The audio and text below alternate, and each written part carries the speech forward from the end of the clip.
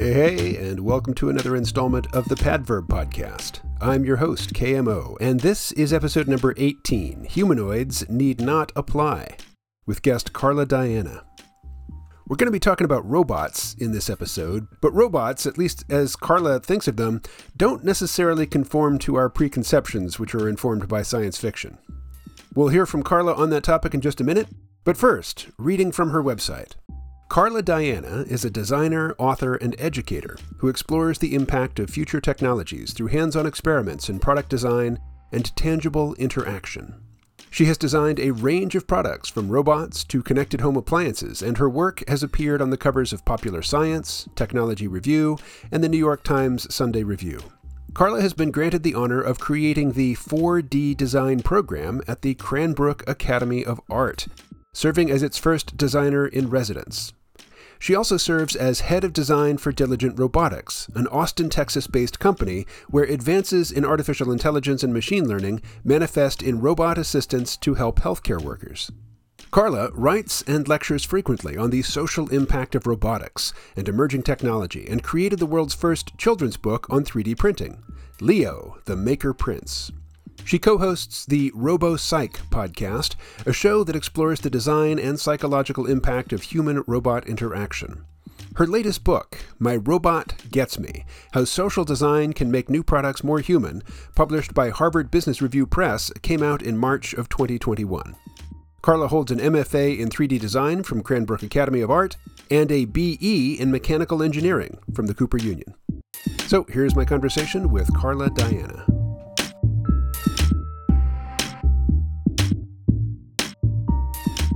You are listening to the Padverb Podcast. I'm your host, KMO, and I'm speaking with Carla Diana, who has a long and impressive resume that you will have heard me read at the beginning of the show. But just to recap, I'll say that she is a 4D designer, and Carla, I'll ask you to talk about what that means in just a moment, but also the author of a new book called My Robot Gets Me. Is there a longer title? Yes, it's My Robot Gets Me, How Social Design Can Make New Products More Human. So, I'm tempted to jump into the new products being more human, but let's take a minute and talk about 4D design. I mean, I guess I have an intuitive notion of what that means, but it might be wrong. Okay, sure. So I've built my career around this passion of linking the creative and the technical. And I have worked many years as a product designer, which I'm sure we'll get into when we talk about the book and everything else. But my design work has always been really focused on all of what I call dynamic properties. So sound, light, and movement. And so 4D design is design that works in the realm of those dynamic properties. And to do so relies on computing technology.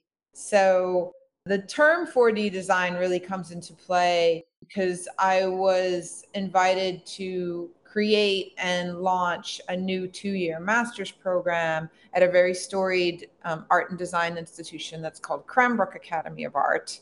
And so I'm here now. That's actually where I'm on campus right now. And my students are about to probably arriving as we speak. So we're just kicking off the semester. And 4D design is the name of the Cranbrook Academy of Art's newest department. And it's the newest department in 47 years. So in this very historic place that has a craft of metalsmithing, ceramics, painting, photography, print media, sculpture, fiber art, graphic design called 2D design, 3D design, and then 4D design and architecture. And what I bring here in terms of our craft is form, electronics, and code. So that's the medium that we work in. My assumption was that the 4 and 4D differentiated from 3D because it added an element of time. Is that not right? Yeah. So that's what I refer to when I say dynamic characteristics. So if we think about those three things, sound, light, and movement, they are things that unfold over time. I got not an advanced copy, a reader's copy of your book, but it had a very intrusive watermark that made it difficult to read. So instead, I listened to a 1-hour presentation that you gave on the topic of the book, which was quite good, particularly the question and answer. You know, that's often the case that the question and answer period brings out some really interesting stuff. But then I went to read an article that you had published in The Atlantic about robot friends, I think it was. Oh, yeah. But then I noticed that the article was from 2014, and I thought, if somebody were going to interview from me, I'm not sure I would want to stand by something I wrote in 2014. But it seems very congruent with your current work. Try me. Yeah, no. I mean, it does seem very congruent with your current work. Not to, let a different author's work define the conversation, but I read a book a few years ago by Yuval Noah Harari where he was talking about not so much robotics, but AI. And a famous portion of the book that caused a lot of controversy was where he's describing how artificial intelligence could really shepherd us emotionally and, help us get through tough emotional periods. And it really seems sort of infantilizing. The care with which our artificial intelligent overlords would, manipulate our emotions and direct us in healthy and productive ways, but still, manipulative ways. And in a question and answer series that you did after presenting on your book, somebody asked you about AI ethics, and it brought up the topic of robots that look like humans. And you're not necessarily a huge fan of that. It's not necessarily a goal of what you want robots to be. Right. And you talked about, the sounds that they make, the lights, the movements. Some sounds, which are definitely not human sounding, can be very endearing. And I'm thinking of, R2D2 and all the beeps and things that he makes. They have a lot of character. They're very expressive. For sure. But there's no aspect of trying to pass for human. So I'd like to just, turn that over to you and let you carry that idea forward a bit. Oh, yeah. Well, so you've talked about a few things. I guess first of all, so I'll start backwards. The idea of having communication with objects is core to all of my work and is very core to the premise of the book, My Robot Gets Me. It's really a collection of stories around my design practice over the past decade and the work that I've done with researchers in the area of social robotics, meaning an area of robotics where we study how we interact with a machine in a human and social way. We talk to it, we hand it objects, we listen to it, we watch its gestures, etc. And my idea is, as you mentioned, the humanoid, is that we rely too heavily on the humanoid. That's something that comes from science fiction and popular culture when we hear the term robot, but that it's not necessary for effective communication. And so a lot of that communication can be abstracted when we see, like, for example, I'm looking at a microphone that has a light on it.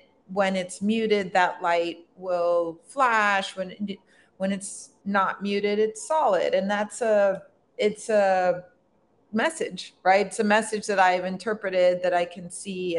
And so when I talk about sound, light, and movement, often those can be used as carriers of messages. So R2D2's blips and bleeps, and the blips and bleeps that are in some of the products that I've worked on, are message carriers. They're translations of what I would call humanese, right?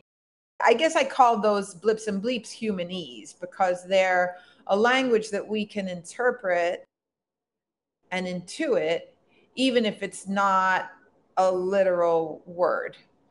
And so once we start interacting with devices in this way, we start to rely on them. We start to have a relation. We start to see them as characters. The more we are interacting, the more they become characters. And with the introduction of AI, we have the ability as designers to create products that are riffing on all of that are making new language or making new conversations or building on needs or thoughts or emotions that we're expressing and expressing those back to us. And so that's where the ethics comes in, right? And what I caution about in the, particularly at the end of the book, is for us as designers to be deliberate about those choices and to understand what the motivation of the interaction is, and to select projects that we believe in. So there's no, the project that I talk about the most is the main one that I work on in my practice now, which is a device that's in hospital settings to assist nurses who are exhausting themselves running up and down hallways. So this is a robot that's called Moxie that will run up and down the hallway on their behalf and can go to the pharmacy, pick up meds, can deliver a blanket, can pick up records, can deliver specimens to a lab, that kind of thing. And it has a lot of social interaction in order to work well. So instead of somebody having to learn a system of commands or codes, a person can operate the robot as much as we can make it possible through very obvious messages, through talking, through understanding the robot's gesture. If the robot is getting into an elevator with other people, we're very deliberate about how it interacts in that social setting and how people understand it's not going to run them over and things like that. And I've seen it. There's one that was just purchased by a local hospital to me here in Michigan. It's amazing. People go like, Moxie's here. I mean, they have they have a relationship with this thing, they call it by name. They get excited. They say, and the robot deliberately does kind of gestures. It does. I brought my 7-year-old there, and he loved. It does this sort of, it will wave. It has these heart eyes that it can sometimes, bring out in order to be extra endearing, when the moment calls for it. And but there are also going to be devices that are created for more nefarious ends, and that's obviously a blurry line. There are companies that want me to drink more soda, so that's where the ethics, I think we need to have a lot of conversations. We need ethicists and philosophers working in this realm, particularly when we get to really complex things and systems like autonomous vehicles. But it's still a tool that's coming from a human entity. So you use the term AI overlords. So I tend not to use that framework so much, as thinking of it as tools that humans are using, but they can be used for good ends or nefarious ends, and every blurry line in between. So that's my really long-winded answer to your question. Oh, I like long-winded answers. They make my job easier. Oh. Anyway, speaking of I didn't want to be political. I mean, when I say AI overlords, I really mean corporate overlords, but you know what this device is, right? It's an Amazon Echo. Yes, and you know what it's telling you, or it's telling me, without saying anything. It is telling you that it's off, right? Yeah, it's not listening. Exactly, yeah. Mm-hmm.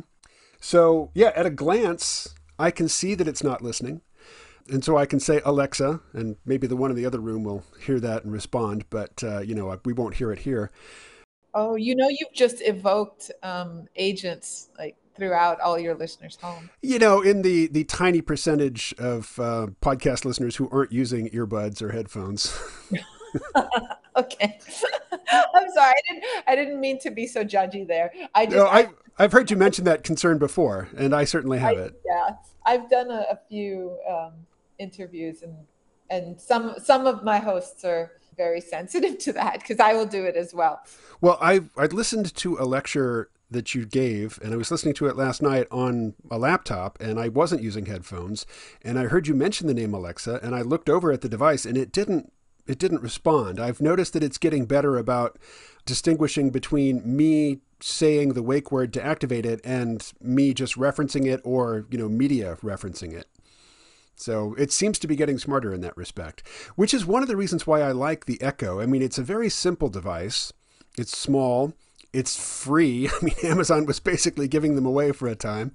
And to me, it's sort of a window into the development of AI that's just always there, because the device doesn't change, but the device doesn't do much. It just connects you to a larger system, which operates in the cloud, which is constantly being updated. So to me, the Echo is a very, it is a useful device for more than just the reasons that Amazon wanted it to be useful to me. And things that you've said, about communicative technology and intuitively interactive technology apply to this thing, because it does communicate a lot just with the color of the ring. If the ring is yellow, I know there's a notification. If I say its name and the blue sort of pulsing ring comes up, I know it's listening. So I see the concepts that you're talking about embodied in this device. Yeah, precisely. Now, I sometimes ironically refer to Alexa as the robot. I said, I'll ask, hold on, I'll ask the robot. But she doesn't move. She doesn't manipulate the world at all. She really just seems like a speaker and a microphone and a connection to the cloud. But I noticed at one point in an interview you gave, you said that we probably won't notice the first robots as they insinuate themselves into our lives. What did you mean by that, and what constitutes a robot? Yeah. So this is, so first of all, what I meant by that is that we are going to start, and probably already have started seeing, robotics, I'm doing air quotes, robotics appearing in ordinary, everyday products. For example, you could look at, I have a colleague who spends a lot of time discussing automated doors, like that are in, your shopping centers and grocery stores, and that in a sense is a robot. It senses you, it makes a decision about its actuation, and then it responds accordingly. So in terms of what constitutes a robot, and in this graduate program that I run, we have lots of discussions and then heated debates, and people have different ideas around what constitutes a robot. For me, really, it has to do with the ability to take in information, process information, and respond through light, sound, or movement. And light might be a screen. In a sense, we could say a computer is a robot. I lean towards looking at things that have movement as more quintessentially robots. I think in terms of popular culture or some of the historical precedents, there's a Czech play that first used the word robot, and things that move are things that we then perceive as other entities. But certainly an Amazon Echo or a Google Home or Apple's similar agents are robotic agents in the way that I've described. And we're going to start seeing them embodied in all different ways. We already, like, you just showed me an Echo that's a puck, but I have one that's a cylinder. And certainly there are starting to be products coming out of Amazon that have movement. And movement is complex and expensive from a product design point of view, but it is becoming more and more ubiquitous and accessible from companies. We're going to see, and it's very, very effective for us as humans in terms of having something evoked from us. So, like, we're doing this interview and I'm looking at this microphone. And one of the things I talk about in the book are sometimes I riff on design ideas for things that maybe don't exist yet. And one of the things that I talk about is, something as simple as a microphone might become roboticized. And what might happen is it might have a motor in it. It might know which person in the room to turn towards to listen to. It might know to spin itself around and hide, tuck away if it's not listening. And in fact, I worked with there's this great design firm called Tomorrow Lab that I work with in their home base is New York City. And they've been doing a series with the company DigiKey. They've been doing a YouTube series that's called Potentially Genius around creating new ideas in products through electronic experiments. And so they had me on as well. So they have a guest on who'll talk about some kind of fantasy product, and then they actually prototype it. So it was the coolest thing because I talked about this microphone, and then we wound up coming up with this idea together.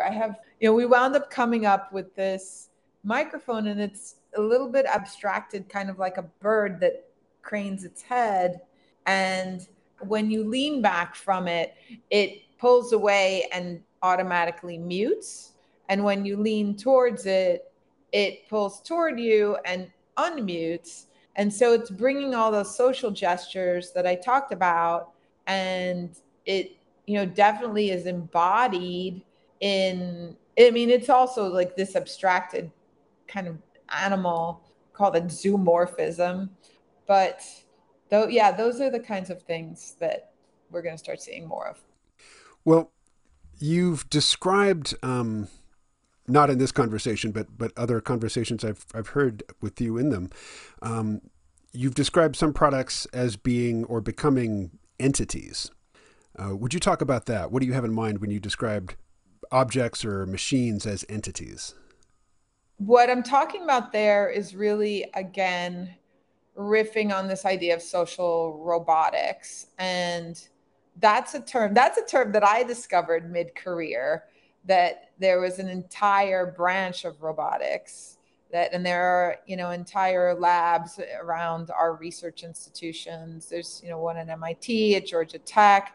The folks that I work with in my consulting practice are at the University of Texas in Austin. There's an entire field of study around social robotics. And those labs have historically started with robots that were very humanoid, because we talked about humanoid a little bit earlier, where one of the first robots that I worked on was with a professor named Dr. Andrea Tamaz, and we were both faculty at Georgia Tech at the time. She's now the CEO of Diligent Robotics that creates the robot Moxie that I described.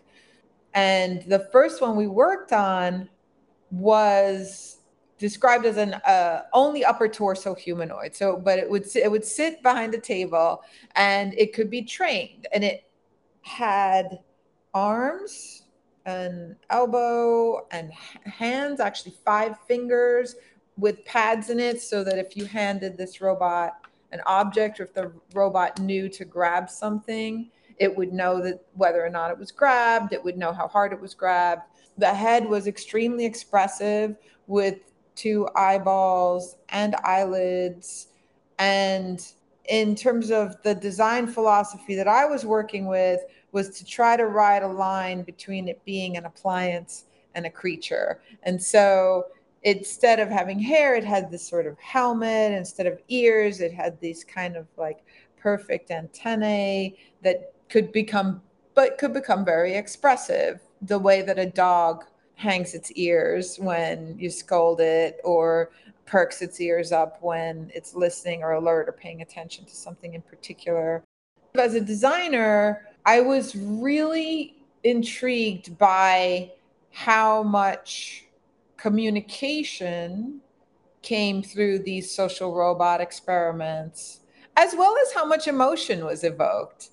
I worked on these things very closely. I worked with a fantastic team of engineers and software specialists, artificial intelligence specialists in Dr. Tamaz's lab at Georgia Tech. I knew very specific details about its construction, yet the very first time I interacted with it purely in terms of what the end result was intended to be, I got goosebumps. I felt like, oh, and that robot's name is Simon. Simon's looking at me. Simon just heard what I said, and it was programmed to do a task around sorting colors, and it would learn the color. So it would start out not knowing what, say, green was. And then you would say, Simon, take this. Where does it go? If it knew the color already from some previous interactions, it would put it in that appropriate bin. If had never seen this color, it would say, I don't know. And it would kind of shrug its shoulders and throw up its hands.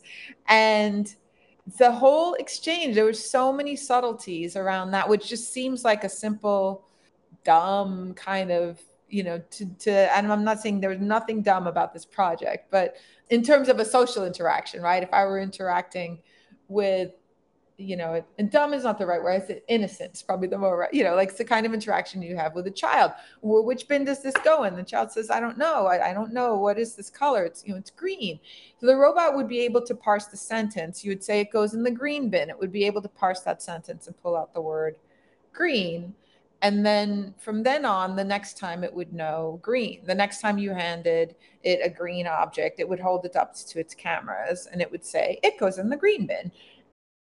So there's all of the nuance around the intellectual parts of that interaction. The fact that it hears my sentence, can distinguish one word from another, can categorize that word as a color, as opposed to other parts of the sentence structure. I mean, there's all of that going on.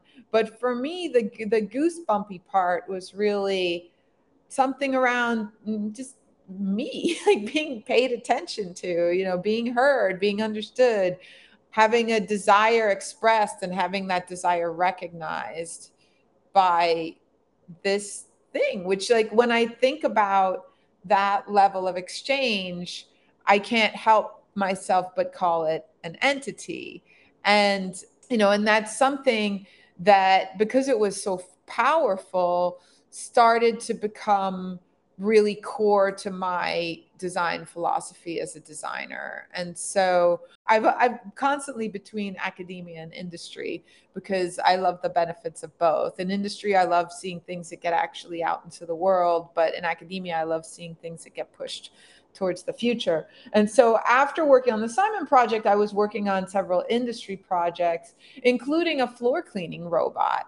And a lot of how I led the team in terms of the interaction. So I was working with a firm called Smart Design with a great team, and I led the interaction design portion of creating this new floor cleaning robot. And the creative direction that I guided the team with was really based on thinking of it as an entity that would be endearing. And the benefit of its endearing nature would ideally be streamlined, effective communication.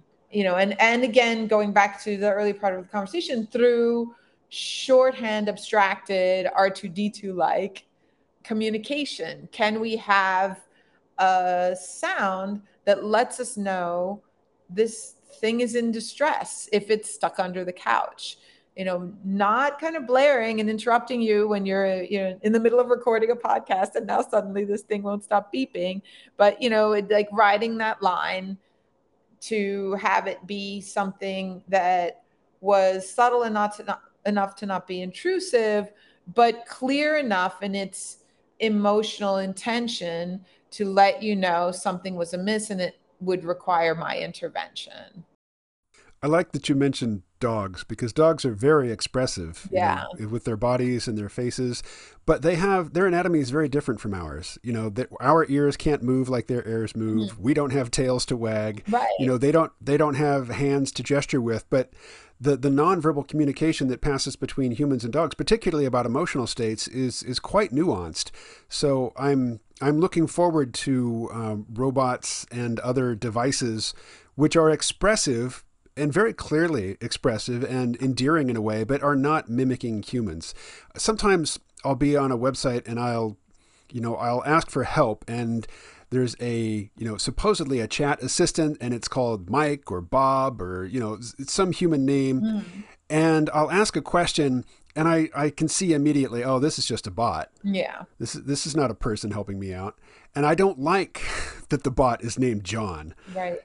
I want the bot to be named glabber or, something non-human, because I'll have more patience with it if I don't come into it with the expectation that it's going to have, the cognitive sophistication of a human. You mentioned Rossum's Universal Robot. That's the Czech play where we get the term robot. And, given that that's where the word comes from, the themes of the play seem to be worth addressing, because in the play, a robot is something that does human labor. That is definitional. Mm-hmm. And we haven't once talked about, technological unemployment or Yeah. the effects of robots on jobs. We're talking about, how we relate to these things. And they could be toys, they could be pets, and they're not necessarily doing work. What is in your work the relationship between robots and work and, employment? Yeah, it's interesting. And right, right after I mentioned RUR and the definition of robot, I have a colleague, Wendy Jew at Cornell Tech, who will say robots are objects that do work on our behalf, which is, another way to define the robot. So your question is around the relationship between work and robots. Yeah, has the concept of the robot outgrown that association with labor?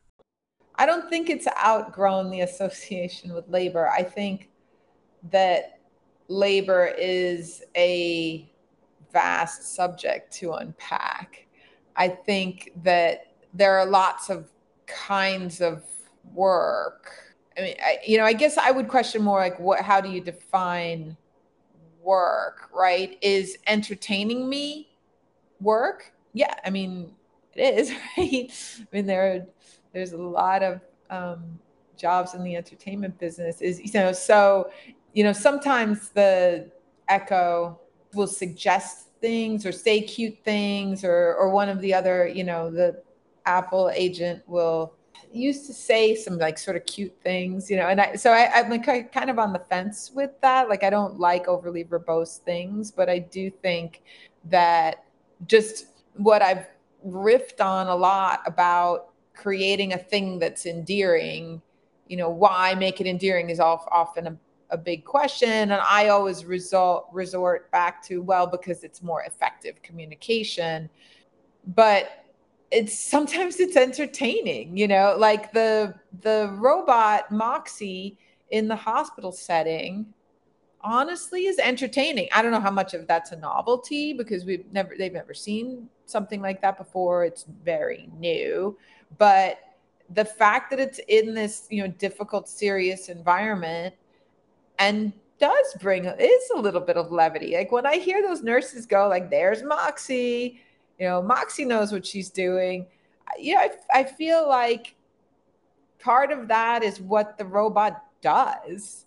And but I don't know that I can separate that from its work. Like it's part of its job description, I guess I would say. Well, listeners can't see Moxie, but I've seen images of Moxie, and the first thing I notice, I mean, Moxie kind of looks like a Dalek from Doctor Who. She would be utterly helpless at the bottom of a flight of stairs. But the first thing I notice is the arm. It's an arm that has more joints than a human arm does. It's articulated in a very alien sort of way. And the arm by itself is a little off-putting at first glance. But then in its resting position, the hand on the arm is right up by the face. And the face is very, it's reassuring. It tells you this is not some creepy industrial thing with no sensitivity to human concerns. This is something that is here. It's got a face, and as you say, the eyes change when appropriate, to express, not that the robot has emotions, but to express its sensitivity to a certain emotional context that it might be in. In terms of doing work, I mentioned that I often refer to Alexa jokingly as the robot, but yeah, Alexa actually does work. She looks things up for me. She, is basically going and retrieving information. She's like a personal assistant in that respect, or, telling me the time or the weather or whatnot. So there is work being done there. But if you, I think about camera gimbals. Our smartphones are very versatile and they do a lot of different things, and you can use them as a video camera, which I do. But you can pair them with other devices. You can pair them with a drone. They can be the control surface for a drone, or you can put them on a tripod underneath a mechanical gimbal and then clip a sensor to your clothing somewhere. And as you walk around in an environment, the gimbal will move to track you and keep you in frame. But really, the smart thing there is your phone. And the entity of the smart camera that tracks your movement is a combination of your phone plus this gimbal. But when you take the phone away, the gimbal is of no interest to you. You know, it's not an ongoing part of your phone, which is very important to you. But the phone and the gimbal together create this sort of emergent entity. You know, it is a thing that really is smart. It does stuff for you. It's working for you, and it moves, you know, which is one of the things that you mentioned as being important in the definition of a robot. And I agree. I mean, a robot to me has to interact with the environment. If it doesn't, it's just AI. You know, if it's just dealing with text or even, you know, sound, which is, you know, it is a compression wave through the air, it does have a physical component to it. But to me, it's still abstract. And, you know, a robot that is just dealing with sound is basically dealing with abstractions. So, you know, we've mentioned R2-D2. R2-D2 is part of a pair. You know, he has a counterpart, and that's C-3PO. And, you know, R2-D2 is expressive, but he doesn't talk. Although Star Wars kind of cheats and they make some people be able to understand, you know, what R2-D2 says. C-3PO, on the other hand, he is so lacking in physical mobility that he can't really do anything at all useful. Yeah. I mean, for him, carrying a tray of drinks is a huge accomplishment, you know, and you never see him pick up the tray because his hands are just not nimble at all. But his purpose, I mean, he's a protocol droid, and he exists in an environment where people from a variety of cultures, alien, like literally alien cultures, have to interact with each other and not, you know, step on each other's toes or make cross-cultural faux pas. So he's there to keep all of that stuff straight in his head. So he has to not only understand human psychology, but he has to understand a variety of alien psychologies. And as he regularly brags, he speaks many millions of, you know, languages. An entity like C-3PO has to really understand us and understand our psychology and our emotions.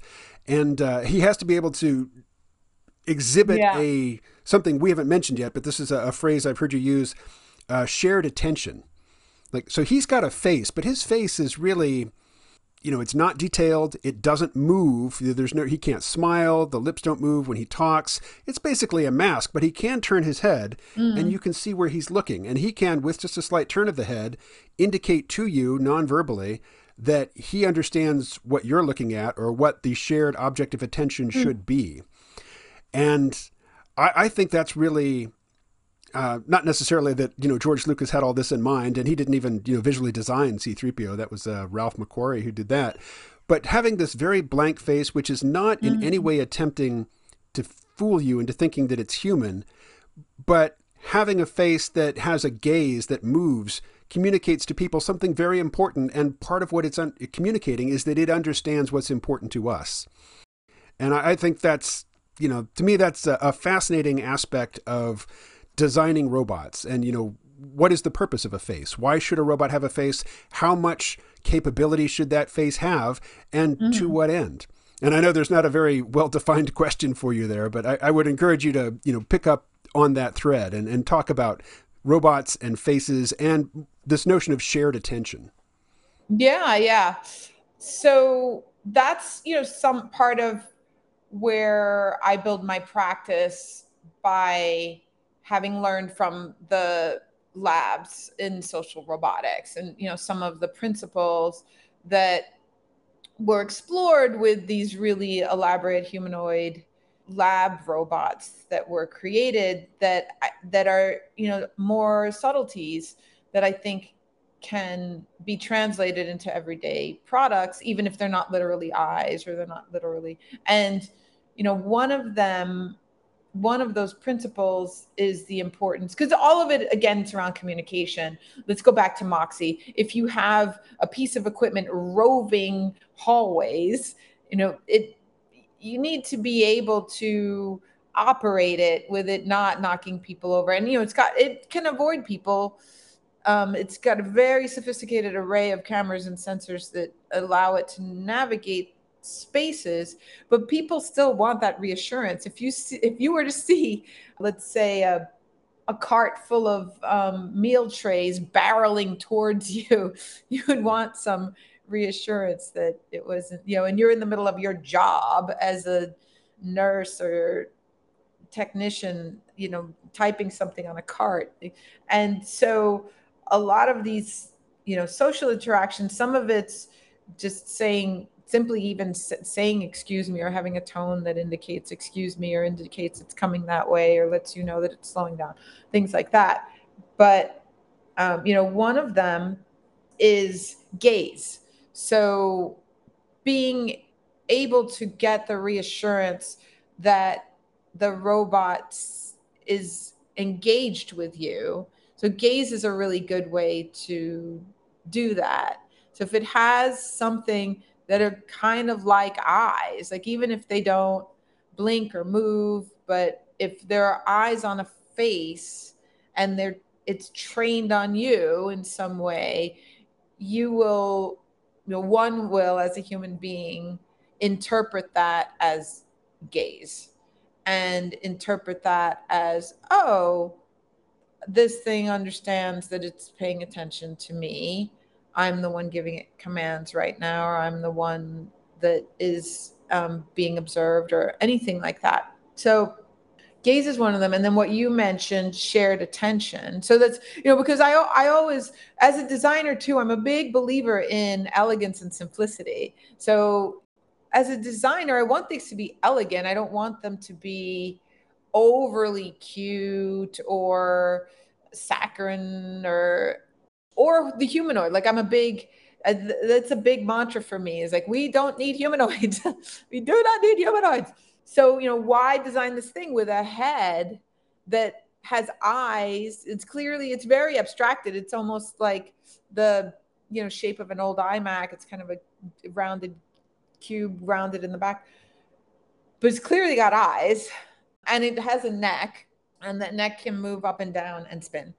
And so with that, with the eyes, we get gaze. With the movement of the head, we get the ability for shared attention. So let's say there's a spill, and let's say that this was a robot. Moxie doesn't clean up spills yet, but let's say this was a robot that could avoid, or if you wanted to tell the robot, avoid this spot, I would point to the spot, look at it, and if the robot then looked at that same spot, I would then get this nonverbal communication that the robot did indeed hear my message, acknowledge my message, and understand the thing which we're, onto which we're sharing our attention. So all those nuances of social interaction really come into play. So I think your question was, does it need to have a face or eyes? Um, Actually, my question was just an invitation to talk about our shared attention. yeah. Yeah. Shared attention, right? It comes up a lot, and it will come up in, like, even you mentioned it when talking about the iPhone on the gimbal. Like, if you were using that in a context of, let's say, you engaged in a video chat, let's say someone walked in the room, or two people walked in the room, and you were engaged in a video chat with somebody else who was on the other side of some virtual connection, right? If that phone were facing you and then it started facing another person, you might know that now its attention was on that other person, and its robot brain, so to speak, has the message that it's interacting with that person, as opposed to you. So like, there are a lot of subtleties that are going to continue to come up depending on what the device is. Again, even just the microphone. If you have a microphone and it's then that doesn't even have a head or eyes or anything, deliberately, you would get that message.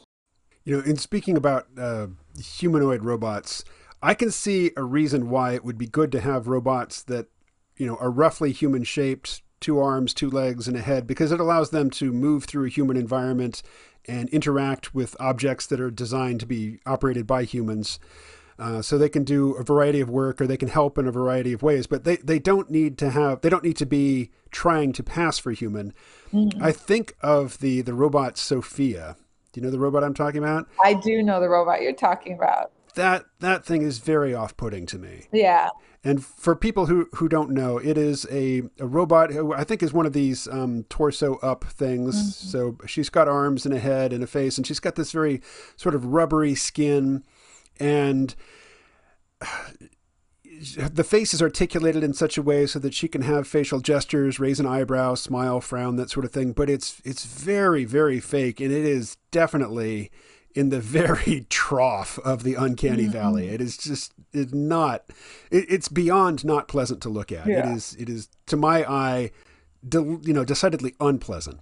And I think you can avoid that by, even if you need a face on a robot and you need eyes on a robot and you need it to have arms and legs and a torso and be roughly human sized and shaped, make it cartoony, make it sort of, abstracted from a human face. So there's no question whatsoever that it is attempting to fool you, because that's what I don't want. I don't want, deceptive signals coming from my technology, particularly ones that are trying to pry and play on my evolved sensitivities to social cues and things like that.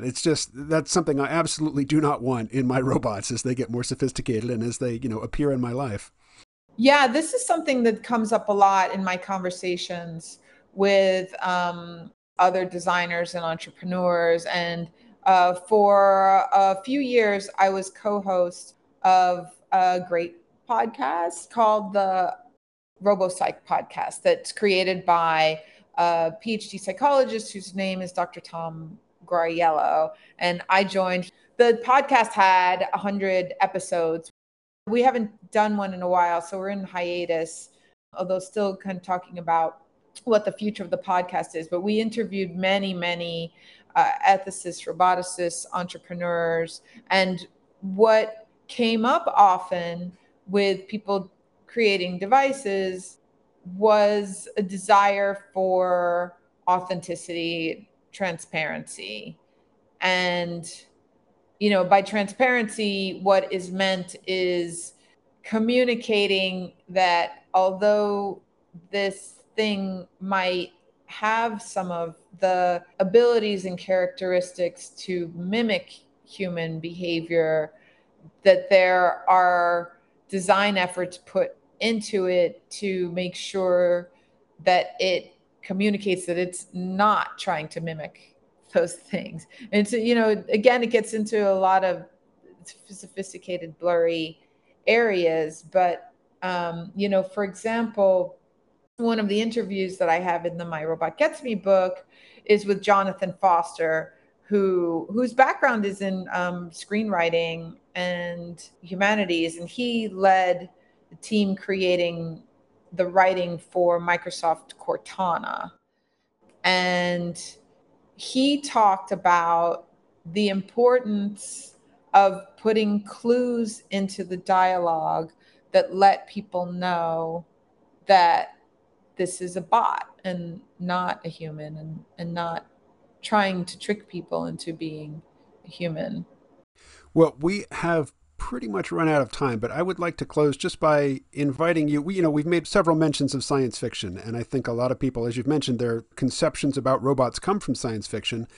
A lot of the robots in science fiction, though, are humans in robot suits, just for practical and budgetary purposes, which puts a whole host of ideas into our heads, which are probably not very useful in thinking about robots in the real world. And if we're going to be interacting with robots more and more, what are some concepts that you would like people to take on board that they don't get from the science fiction robots that they're so familiar with? I think the core concept is that the robot brain is not the same as the human brain, which is an obvious thing to say. But, I wrote a piece for Popular Science a few years ago that was "Don't blame the robots, blame us," is what the piece was. And Some of it was around marketing and like marketing of just even the name of Tesla's autopilot and insinuating that it's a partner pilot, a pilot like we are. And, instead of falling prey to those ideas and like what you said, like watching a human being in a suit and then thinking that that's how a robot works, for us to, I think there should be robot literacy, frankly, in the general population, where we understand microphones, microcontrollers, cameras, and that those are the bits and pieces that add up to this interaction. And the more we understand about that, the better we'll also be able to interact and forgive flaws in a product and things like that. But in that piece, Don't Blame the Robots, Blame Us, I write about how we're just so tempted to get a mental model of looking out onto the road and feeling like this vehicle that we want to believe is semi-autonomous sees the same things we do in the same way. And instead understanding that it's a robot brain and it sees things the way that a robot brain would see things. So it sees edges, it sees blocks of color, and and as designers, we can have interfaces that demonstrate the robot brain and help us with that disconnect. It's tempting to say what society really needs is for everybody to be acutely aware of the things that I'm acutely aware of, but I know that's it's not a realistic expectation. But I think that having designers who are very sophisticated in their understanding of how people think about robots and anticipating misunderstandings will probably be very helpful. And, that is a subset of people who we can expect, to adopt a rather specific and sophisticated set of distinctions. Yeah. So you are somebody who is defining, that curriculum, quite literally in the case of, working in academia, but also more figuratively in your corporate work. So I've enjoyed this conversation. Thank you very much for your time. Yeah, me too. I loved your questions. Thanks so much.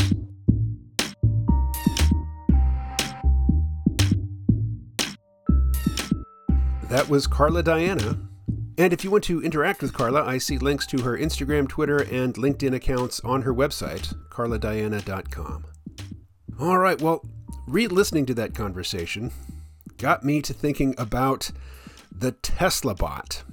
This is a proposed Android product that Elon Musk announced at the Tesla AI Day. I think it was this year. And this robot, I think, is everything that Carla Diana doesn't like.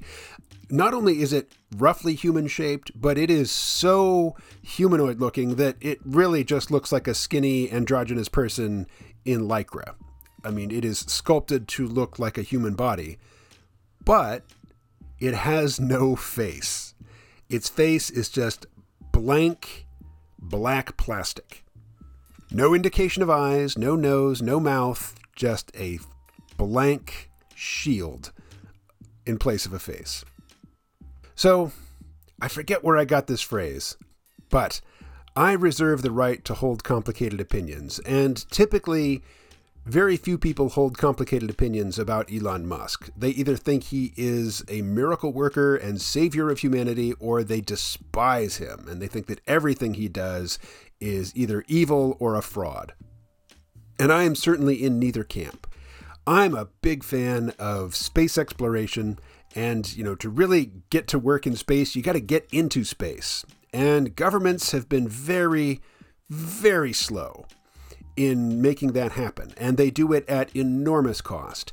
And SpaceX is ratcheting up the frequency of launch and bringing down the costs simultaneously, and I think that will be of immense value to the human project going forward.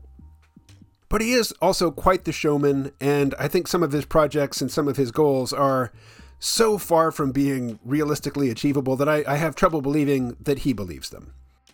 Like a human colony on Mars in the near future with millions of people, I just don't see it.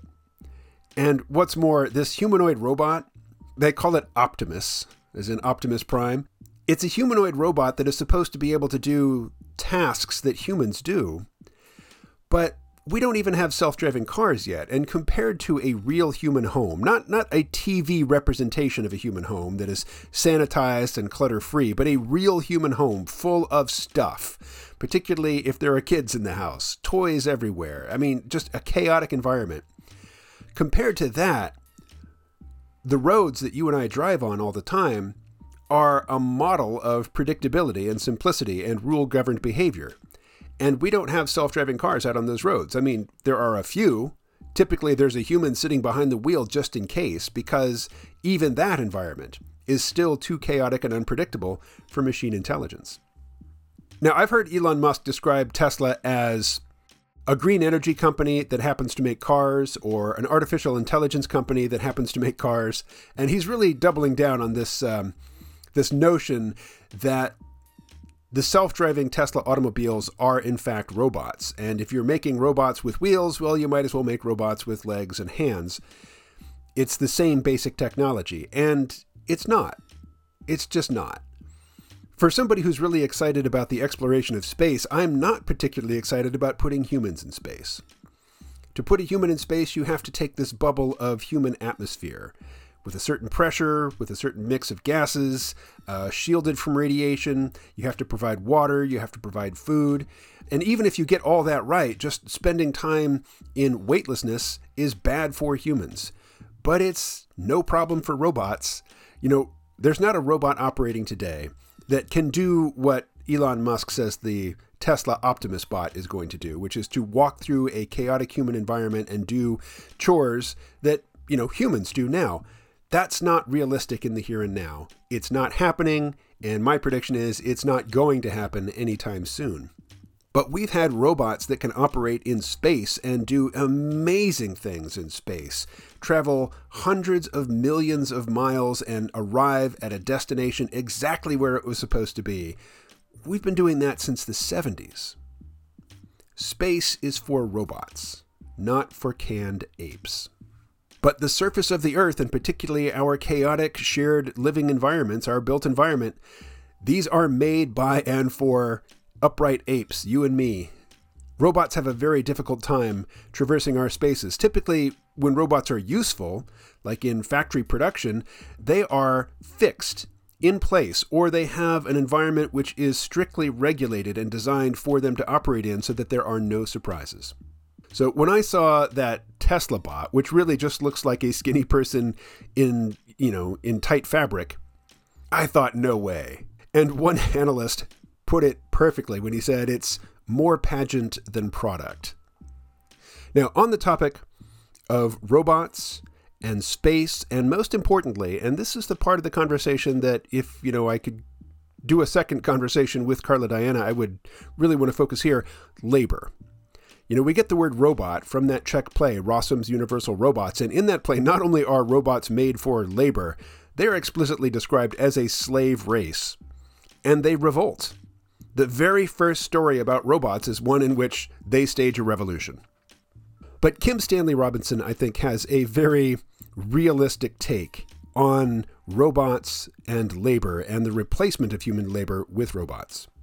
In some instances, it makes economic sense, but for most it doesn't, because human labor is cheap. The whole notion of unskilled labor is ridiculous. Humans come built in with an amazing suite of very sophisticated capabilities. Even somebody who can't read or write, has never been to school a day in their life, their ability to move through space, manipulate objects, recognize objects, and communicate their intentions and desires with others in coordinated fashions is unrivaled in the field of robotics. And I was just listening to Kim Stanley Robinson's book, his novel, 2312, and in it there is a brief passage about humans and robots and labor. I wasn't reading it, I was listening to the audiobook, but it did the audiobook equivalent of leaping off the page. And it obviously leapt off the page for other people because it is circulating on the internet as a freestanding quote. I'm going to read it here from Goodreads. Kim Stanley Robinson writes, quote, Humans were still not only the cheapest robot around, but also, for many tasks, the only robots that could do the job. They were self-reproducing robots, too. They showed up and worked, generation after generation. Give them 3,000 calories a day, a few amenities, a little time off, and a strong jolt of fear, and you could work them at almost anything. Give them some ameliorative drugs, and you had a working class, reified and cog-like. Close quote. So yeah, humans. Humans will be toiling for a long time yet to come, and the idea that we're all going to get replaced by robots or artificial intelligence is just not very realistic. In fact, that, from my perspective, that would be a much easier situation to deal with than AI and robotics selectively entering into the job market, eliminating some categories of labor and supercharging others. So that some people who don't really know how to interface with the economy, a robot labor-infused economy, they're just kind of left to flounder. And the people who have found a place in the robot labor-infused economy tend not to be very sympathetic to those people who don't know how to get with the program. That's much more complicated than a situation where robots can do everybody's job equally well, because then it would be obvious we have to make other arrangements for provisioning human beings. But in the current context of a creeping, uneven introduction of AI and robotic labor into, human income-generating activities, it's really easy just to kind of ignore the problem, kick the can down the road. All right, I'll stop there. What are your thoughts on robotics, labor, space exploration and development? Any of the things that we've talked about in this episode. I'd love to hear from you either via email. My email address is kmo@padverb.com, or you can participate on our Telegram group, which, if you go to the show description for this podcast on padverb.com, you should see a text link to that Telegram forum. All right, thanks as always to the Padverb team, executive producer Anna Haskell, producers Slava Borisov and Alina Voigt, assistant producer Sonia Saw, with music by Slava Borisov. I will be back here with a new conversation in 1 week's time. Talk to you then.